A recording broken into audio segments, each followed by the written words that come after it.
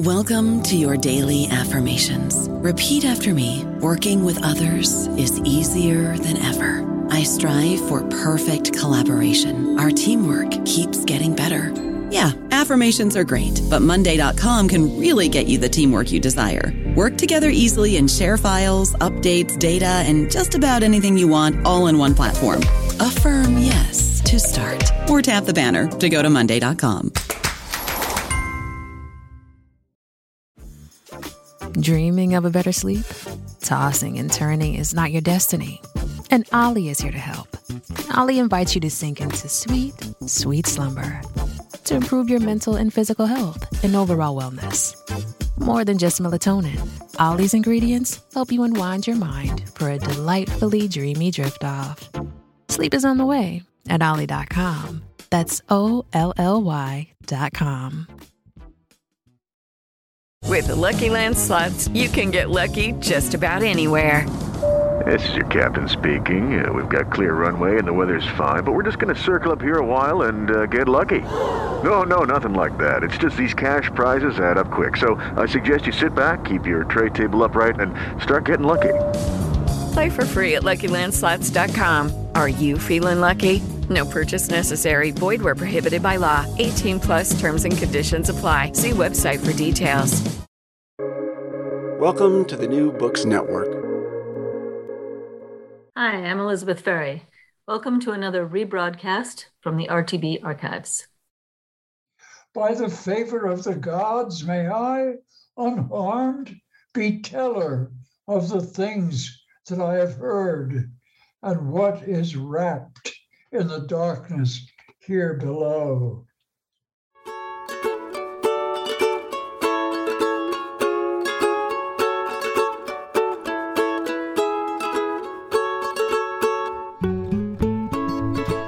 From Brandeis University, welcome to Recall This Book. Right now being recorded in Lexington, Massachusetts. It's my very great pleasure to introduce you to a conversation with two poets, the poet David Ferry and the poet Roger Reeves. David Ferry, who is a relation of mine, I'll start out by saying, is the Sophie Chantal Hart Emeritus Professor at Wellesley College. He is translator of numerous things, including the Epic of Gilgamesh, the Odes of Horace, the Epistles and Georgics of Virgil, and Virgil's Aeneid, as well as several of his own books, including Bewilderment, which won the National Book Award for Poetry in 2012. Roger Reeves earned his PhD from the University of Texas at Austin, where he's currently a professor, and he's the author of King Me by Copper Canyon Press from 2013, winner of the Larry Levis Reading Prize, the Penn Oakland Josephine Miles Literary Award, and numerous other awards. His second book collection of poetry is forthcoming. Roger, forthcoming or already arrived? March 2022. All right. Will be in the world as of March 2022 from W.W. Norton. So this episode really comes out of a series of conversations that these two poets have been having, and that I've had the good fortune to have with them on the topic of the underworld and the underworld in their poetry. So what we'd like to do today is hear from their poetry, and then a little bit about some of the lines, some of the presences of underworlds within the poems themselves, and we'll see where that takes us. Okay, so without further ado, we're going to start with David Ferry, and he's going to read a selection from Book 6 of the Aeneid. Thanks, Elizabeth. And hi, Roger. Hey, David. I want to start with a passage from Aeneid's, from Virgil's Aeneid, and it's a passage where Aeneas is entering the underworld, seeking the shade of his father Anchises, in order to have Anchises tell him what is going to happen in the adventure and mission of founding a Rome to replace the Troy that they have lost. and he's entering the underworld with his Sybil, and he's scared to death about what's going to happen. And I think that fright is in all the missions of what I'm just going to read. You gods who rule the kingdoms of the spirits, you tongueless shades, you Phlegethon and chaos, you silent spreading regions of the dark, by the favor of the gods, may I, unharmed, be teller of the things that I have heard and what is wrapped in the darkness here below.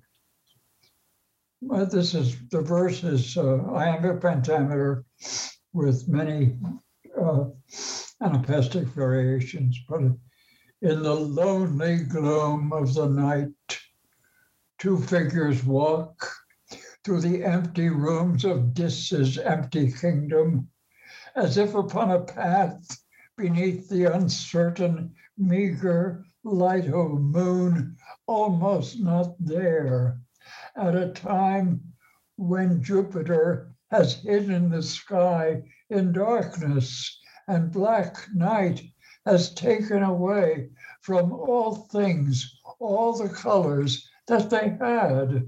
Just at the innermost end of the entrance court, just at the place where Orcus's jaws are open, there's grief. There's unrelenting cares. Birds have placed their beds. There's ashen-faced disease, sad age. There's fear. There's hunger, begetter of crime. There's death and his brother's sleep and guilty desires. And on the other side of the open door, there's war, dealer of death. And they're in the cells of the Furies and insane discord with bloody ribbons in her snaky hair. In the midst, there is an enormous, shadowy plane tree spreading its arms and false dreams clinging under every single leaf of its foliage, so men say, and also many forms of monstrous creatures, centaurs staring at the threshold there, and biform Scyllas and Briareus, 100-handed, 50-headed, and the striding, hissing beast of Lerna, and the chimera breathing fire, and harpies, and he, the three-bodied shade. Aeneas, trembling, terrified at the sight, unsheathes his sword and turns its edge against them, and he would, had not his sage companion told him that these were bodiless, empty images of life, have slashed at the fleeing shadows which he saw. In a way, it's like, in these lines, like a description of just nighttime. Jupiter hides it, and for us at nighttime, the underworld itself seeps into our dreams, and it's there. He's descending into hell, yes, literally and rightly, but also he's descending in the way at nighttime comes, and he encounters the whole conditions of vulnerable human life, sad age, grief, cares, hunger, destitution, the failures of individuals and of societies, and so on. as I hear it in the lines, there's grief. And then it's as if they're looking another place. There's unrelenting cares, where they have placed their beds. There's ashen-faced disease. With each there, it's them experiencing yet another image, and so on. To Virgil's opportunity to talk about Aeneas's knowledge that the culture that he's trying to replace with the culture of Rome, of the culture that fallen Troy had, was a place full of cares, full of death, full of age, full of desires, and Rome is going to be like that too. It makes the desire to found the great culture of Rome know about itself already and its vulnerability. It's so interesting because when I hear this particular moment in section 6, I can't help but think about how the lyric tradition comes out of this moment. This sort of moment with that deictic there, that sort of deicticness. I'm thinking about Jonathan Culler's sort of theory of the lyric, right? And other things I've read about how sort of the epic, there are moments that we can think about the lyric tradition, right? Because the epic was the real, that was the like legit poetry, right? That was the real, and the lyric was kind of like this bastard, like, you know, to the side form that wasn't really a form yet. But it's so, to me, there's this moment where that listing that occurs, that cataloging, sounds, that cataloging feels for me to be quite, it sort of feels like a departure, a sort of, even though it's describing what they're seeing, it sort of takes over, and almost itself becomes. You mean the cataloging of grief and hunger and disease? It almost overwhelms. Yeah. The poem. It becomes this thing, right? It's a list. It's part of, you know, what they're seeing, but it also has this sort of something else is occurring. The type of singing of that type of grief that to me feels very lyric. Feels like, oh, this is the harbinger to the lyric, and to the possibility of like the lyric utterance. Well, the there's grief and there's this, it's very theatrical, right? It's kind of like setting the stage. Well, it reminds me of Dante in that moment in the Inferno. And I think like I see this it's funny because I see it in Dante, I see it in Virgil, and I even see it in hip hop, which is this moment where the speaker, the poet, right, is like, okay, I'm a poet, I'm letting y'all know, and I've been called to do this great thing. I've been called to reveal, right? And like I think about when Dante is like, he sees the poets, the dead poets, and they're like, come up, you are one like us, come over here. And he's like, oh, I'm a great poet, right? Like he, in that moment, sort of puts himself in the realm of the great poets. So there's a way in which, to me, it's like in hip hop when rappers will be like, I'm the best, da da da, right? It's you know? I think that genealogy, Roger, you're tracing is great, though. The kind of, now, it's almost like I've got the mic now, right? Exactly. Yeah. Exactly. Yeah. So, Dad, would you like to now read Resemblance? Sure. This is a poem of mine from my book, Bewilderment. Wait a minute. Oh, God. The poem is called Resemblance, and it comes from a really uncanny experience I had. My father's family had a burial plot in a cemetery in West Orange, New Jersey. I grew up in Maplewood nearby. And I went down after the death of my parents to take their ashes down to this graveyard and give them an honorable burial there. And then I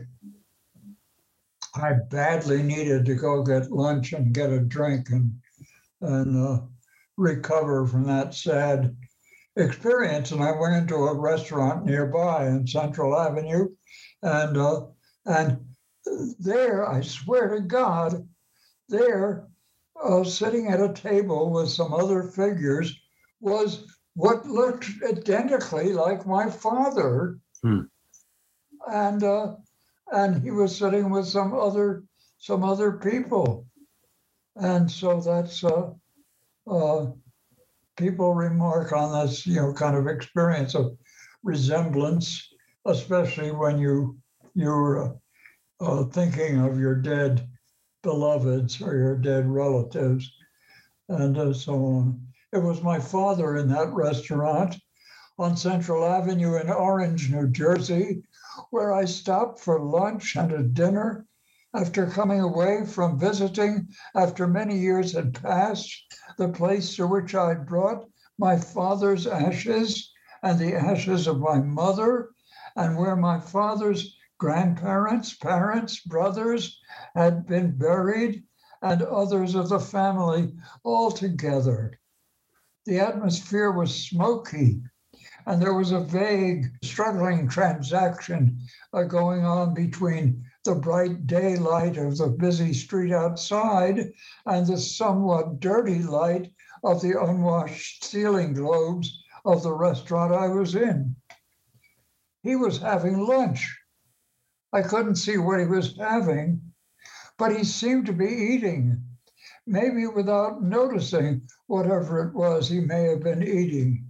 He seemed to be listening to a conversation with 2 or 3 others, shades of the dead, come back from where they were to where they went away, or maybe those others weren't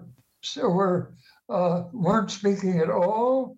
Maybe it was a dumb show put on for my benefit. It was the eerie persistence of his not seeming to notice that I was there, while watching him from my table across the room. It was also the sense of his being included in the conversation around him, and yet not.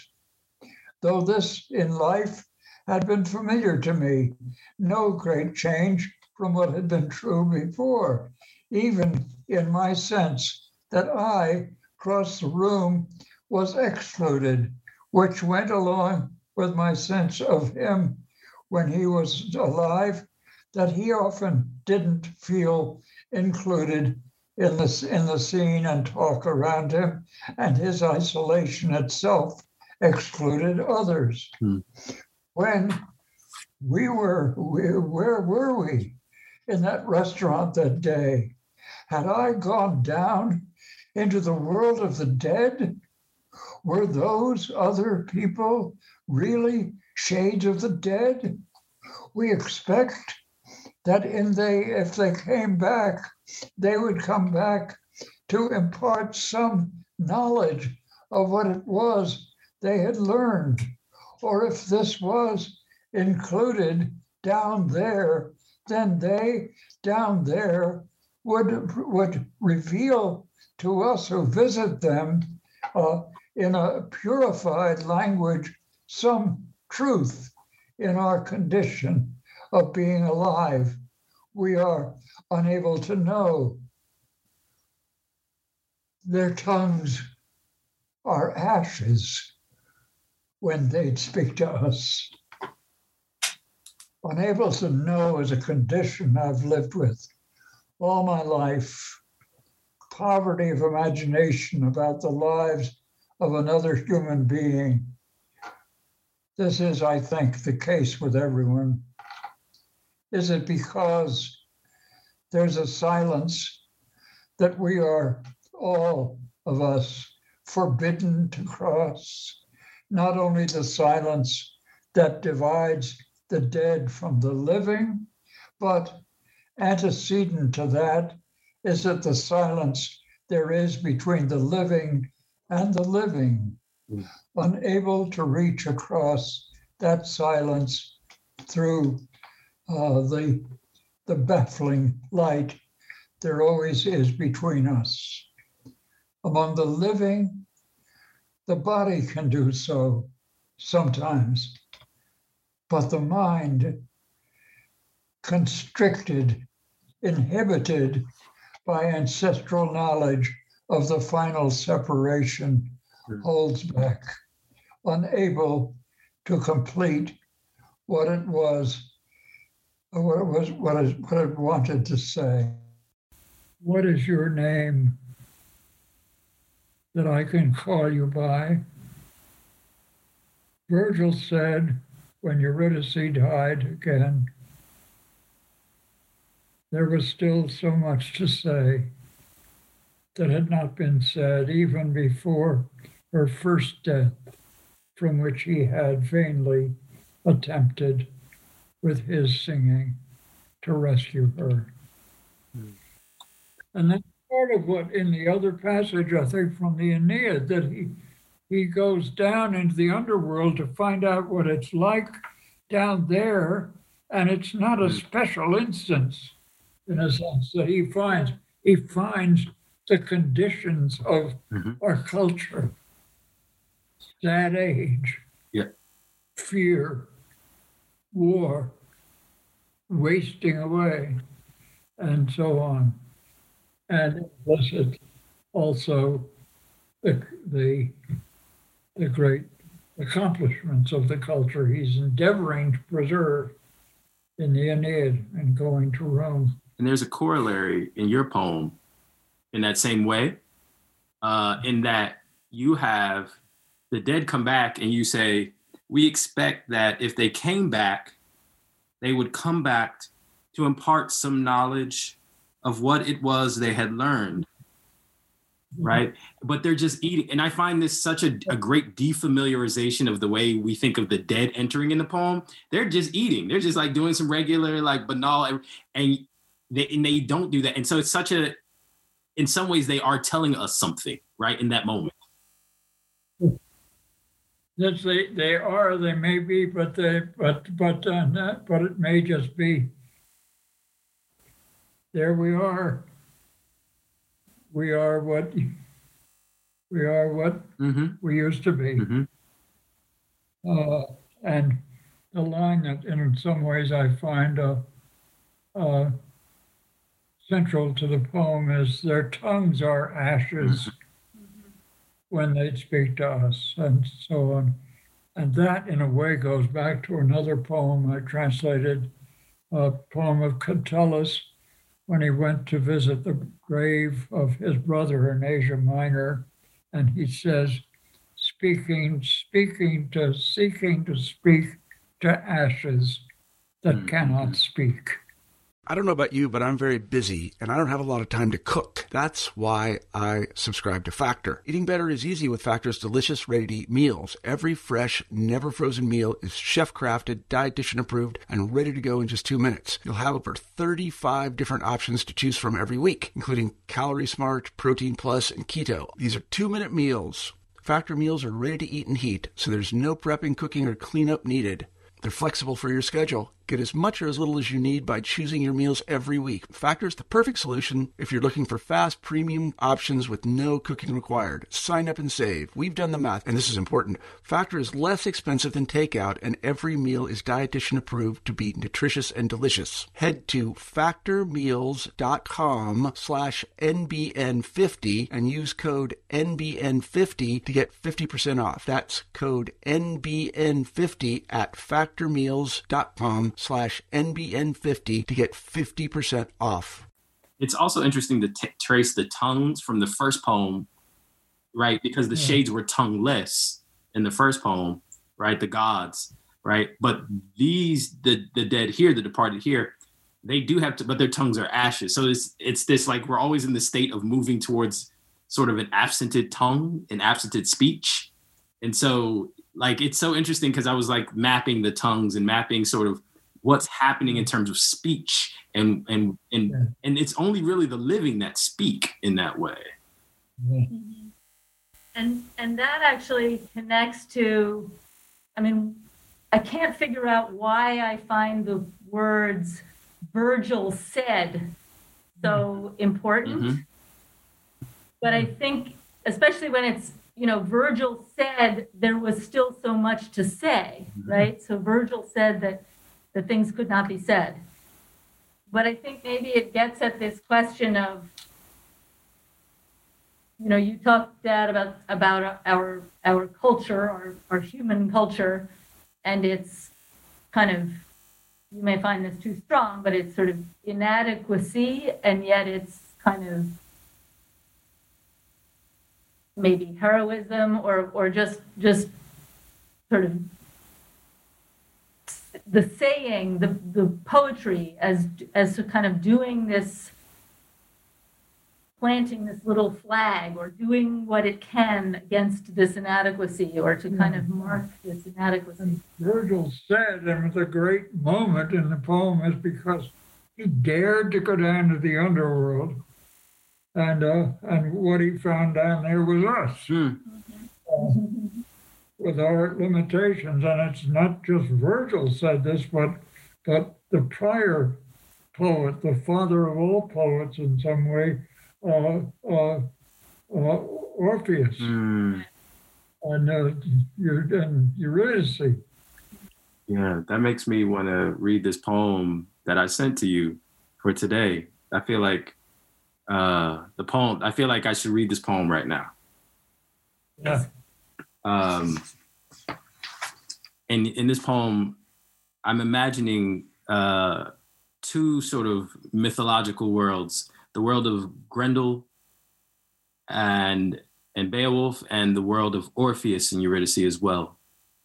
And the world of Orpheus and Eurydice, that they're like living, like there's this like sort of space in which they're all together. So this is called Grendel's Mother. It was not like the woman who had come out of hell, haired and furred in black earth, smelling of fire. Her lover, green and brown in the green and brown field, his back a torn limb broken from the tree of her, ripped, the gesture of his uneven walking, his refusal to turn to her who called to him, mouthing the or of his name, as if she were giving his waiting away from her through the tall grass, a counter, offer, argument, me, turn to me, to us, and in that leaving gesture of a ripped limb, he turned to her, to us, and even the ram who drove his skull into the rocks stopped his thinking and watched the woman yanked back down into the earth's black holler and soil, and so was outside of thinking. So furious I was when my son called me out of heaven to the crag and corner store where it was that he was dying. Mama, I can't breathe. Even now, I hear it, the limb of him broken in the black beast bird's morning call that pins the heaven to the black road.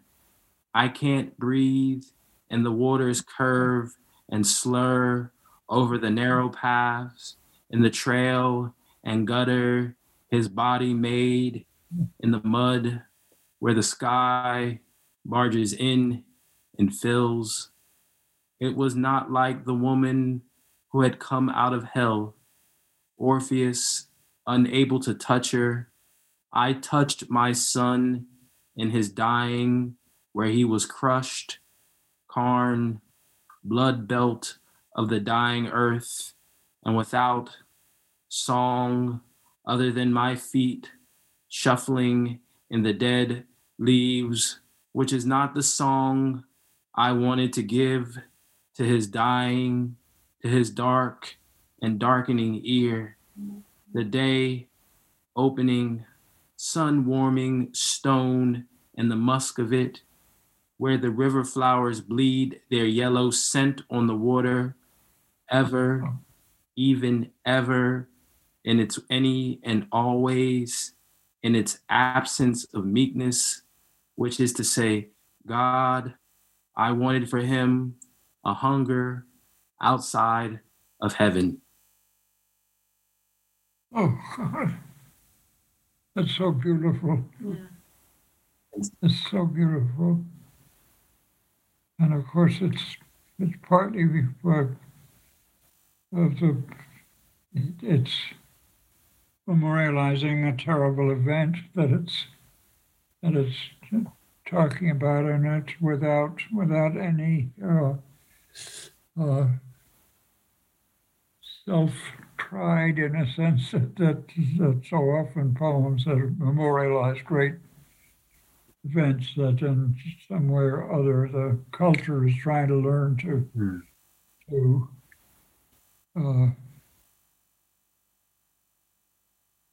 be sharing in some way or other. Yeah. And so on, but that ending of the poem, that ceremonious ending of the poem is so earned by it that thank you. Yeah, I was thinking, I've been really thinking about Grendel a lot, yes. and Beowulf, partly because I read Toni Morrison has a great essay on how evil has a mother but never has a father. And I kept thinking about, obviously George Floyd. And for some reason, I just feel, and I'll say, I just think that Grendel was probably an African, right? Like, I think Grendel and his mother were probably Africans that lived in like Scandinavia on the outside of some village in real life. And this is how they were remembered. And there's a way in which Grendel's mother is my mother, is I think that she is the like Black mother. And she doesn't get to speak, right? And I was thinking about George Floyd calling his mother from heaven down to her, like, to me, it's all the afterlife. And I think like that last line is really wild, because that last line is like, of course a mother would want everything, any types of hunger, but not the hunger of heaven, which is the hunger of death, right? Like, I want my child to have everything but that, right? And like, we always think of heaven as a like solace but like, I'm sure mothers want their children to live, and I just think of Grendel's mother as like, yeah, I think of her a lot. I think of my mother a lot. Because you have another poem about Grendel that also it seemed to be about what you're saying about this kind of that Grendel is called to the hall of I won't have the language right, but that he's called to the hall where these great songs, heroic songs and epics, and he's kind of called, and he has to be the monster. Yes. And he can't, there's no way that he can be in the story without being. And when I was hearing that last line, I wondered whether, that she doesn't want heaven because heaven is the heaven of these song cycles. Yep. That are One of the things that our conversations have taught me, David, is how ancient our struggles are, right? And like our hungers, our desires are they're in every epic. They're in every, and it's, and there's a way in which, for me, you help me in our conversations touch that part of me that I think is hard to touch in our current moment, partly because I feel like we're in such a solipsistic era that we're not like when Trump was elected, the thing that I did was I turned back actually to people like Manning Marable and W.E.B. Du Bois, and I started reading Gilgamesh again, because particularly during the pandemic, because I felt like that sort of Gilgamesh's inability to deal with Enkidu's death and how much that grief was just so overwhelming was what I was feeling. And I know what Americans were feeling during COVID, right? Like these deaths are overwhelming. And it was only when I would read, and I would read it every morning for that first month of the pandemic. I just kept reading Gilgamesh in your translation because there was a way in which Gilgamesh was me, right? Like he's just overwhelmed. So one of the things that I think your poems do so well is they're simultaneously like present and contemporary, and then they're also ancient, right? They're being both. They're in joint with the time and out of joint with it. Yeah. Yeah, and sort of it's like ancient, but also right there. This conversation is also making me think of your Arthur Gold poems. Those conversations that are happening in the Arthur Gold poems in Bewilderment, particularly it's the one, I think it's called, which one? It's Arthur Gold, Rome, December 1973. And actually it's funny is I was reading that last night in preparation for our discussion, and it sent me into like a little poem. It sent me into thinking about repetition and all the different ways that repetition is participating in departure and arrival. And so I wonder if you might talk a little bit about that, because I wrote something I might share with you. I'm not sure. I don't, it's so new and fresh. The paint is super wet on it. So, but I wrote it thinking about our conversation today. And your work and your sort of work in that, because that also is in the underworld. The ways that those figures, his wife, mm-hmm. his mother, her mother, her aunt, whatever, are like three fates in a sense, and that they're. And when they get on the bus and they don't know what's going to happen, and they don't know yet. Arthur had a baby, had a daughter, a wonderful person who was 8 years old when he died. He was only 53 years old. But he sees the children outside the bus. Lights, and it's as if they're in the lights of the bus. They can see them, and it's as if they were having a party full of balloons and lights and so on, like a celebration of that. A simple celebration of life in a sense, but that isn't taking place that way. It's their own fate, and so that when that heaven-sent bus driver, and they're stepping out to the darkness in some place where they don't know where they were going, but they step out, and he says the only thing that's necessary is say coraggio. Mm-hmm. Yep. I'll read I'll read my wet paint. I'm not quite sure what the title will be. It might be the first line. And it borrows heavily from the Arthur Gold poem I was just referring to, and as well as from the Aeneid, book 6. It's playing in that register. A forgotten destination, not yet known. Death. Or was it fate? Something in me wants to say it. Say it again. Death, a forgotten destination, not yet known, forgotten. Death. What am I returning to momentarily? The teeth of the sea, the teeth of, you wouldn't understand that after death, my father's death, my shoulders through the air, my ears in the loud precious winter light.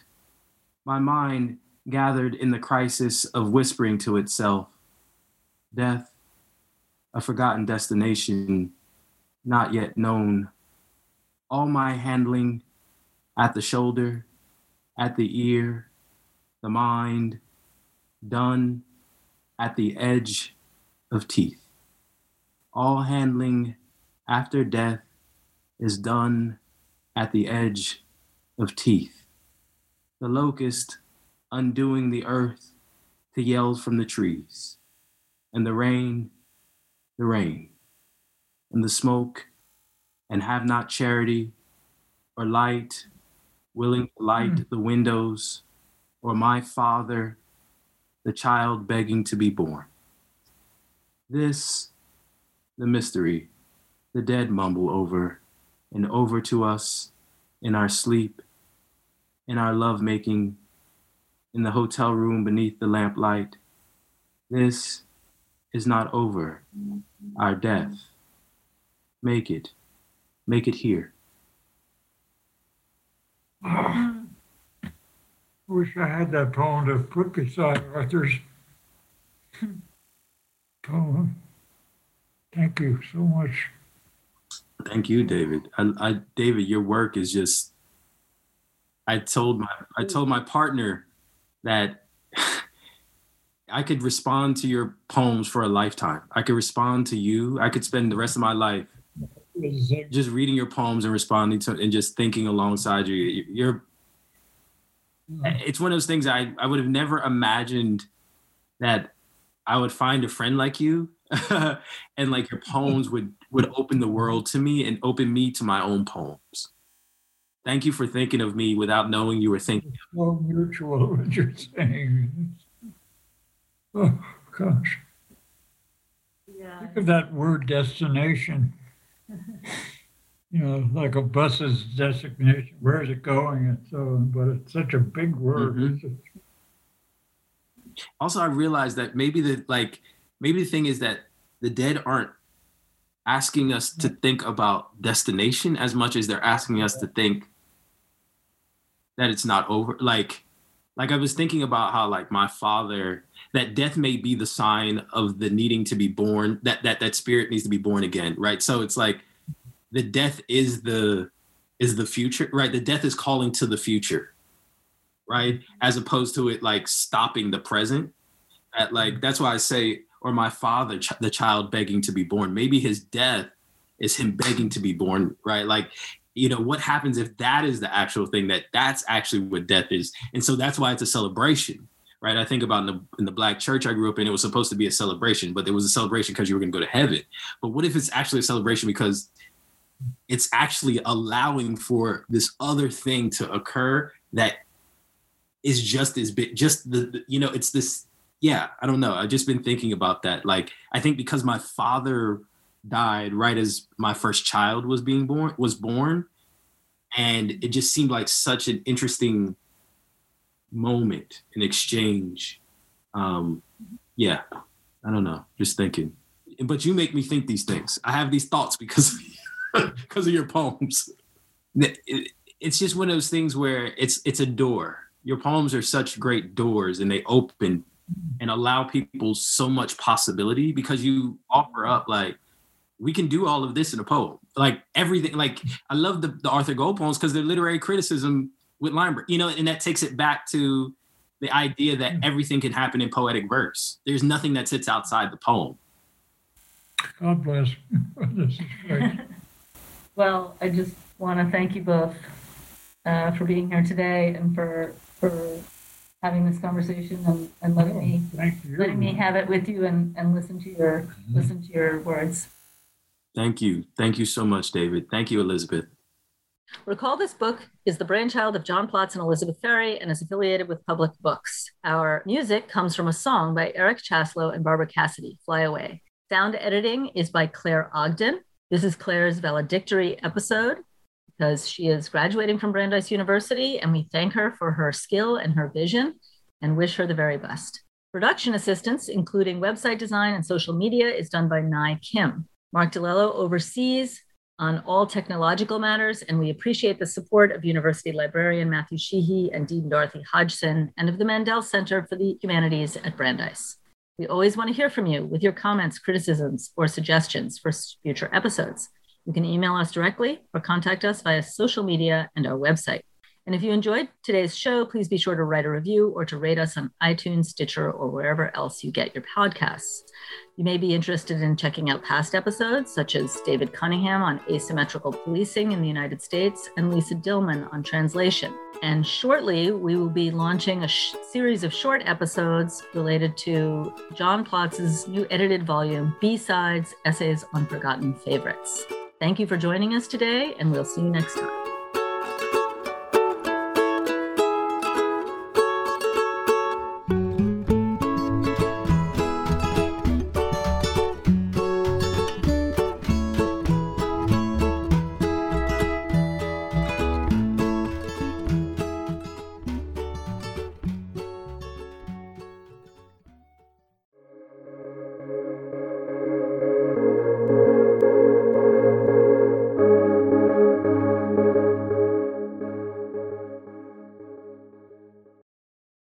Lucky Land Casino, asking people, what's the weirdest place you've gotten lucky? Lucky? In line at the deli, I guess? Aha, in my dentist's office. More than once, actually. Do I have to say? Yes, you do. In the car before my kids' PTA meeting. Really? Yes. Excuse me, what's the weirdest place you've gotten lucky? I never win and tell. Well, there you have it. You can get lucky anywhere, playing at LuckyLandSlots.com. Play for free right now. Are you feeling lucky? No purchase necessary. Void where prohibited by law. 18+. Terms and conditions apply. See website for details.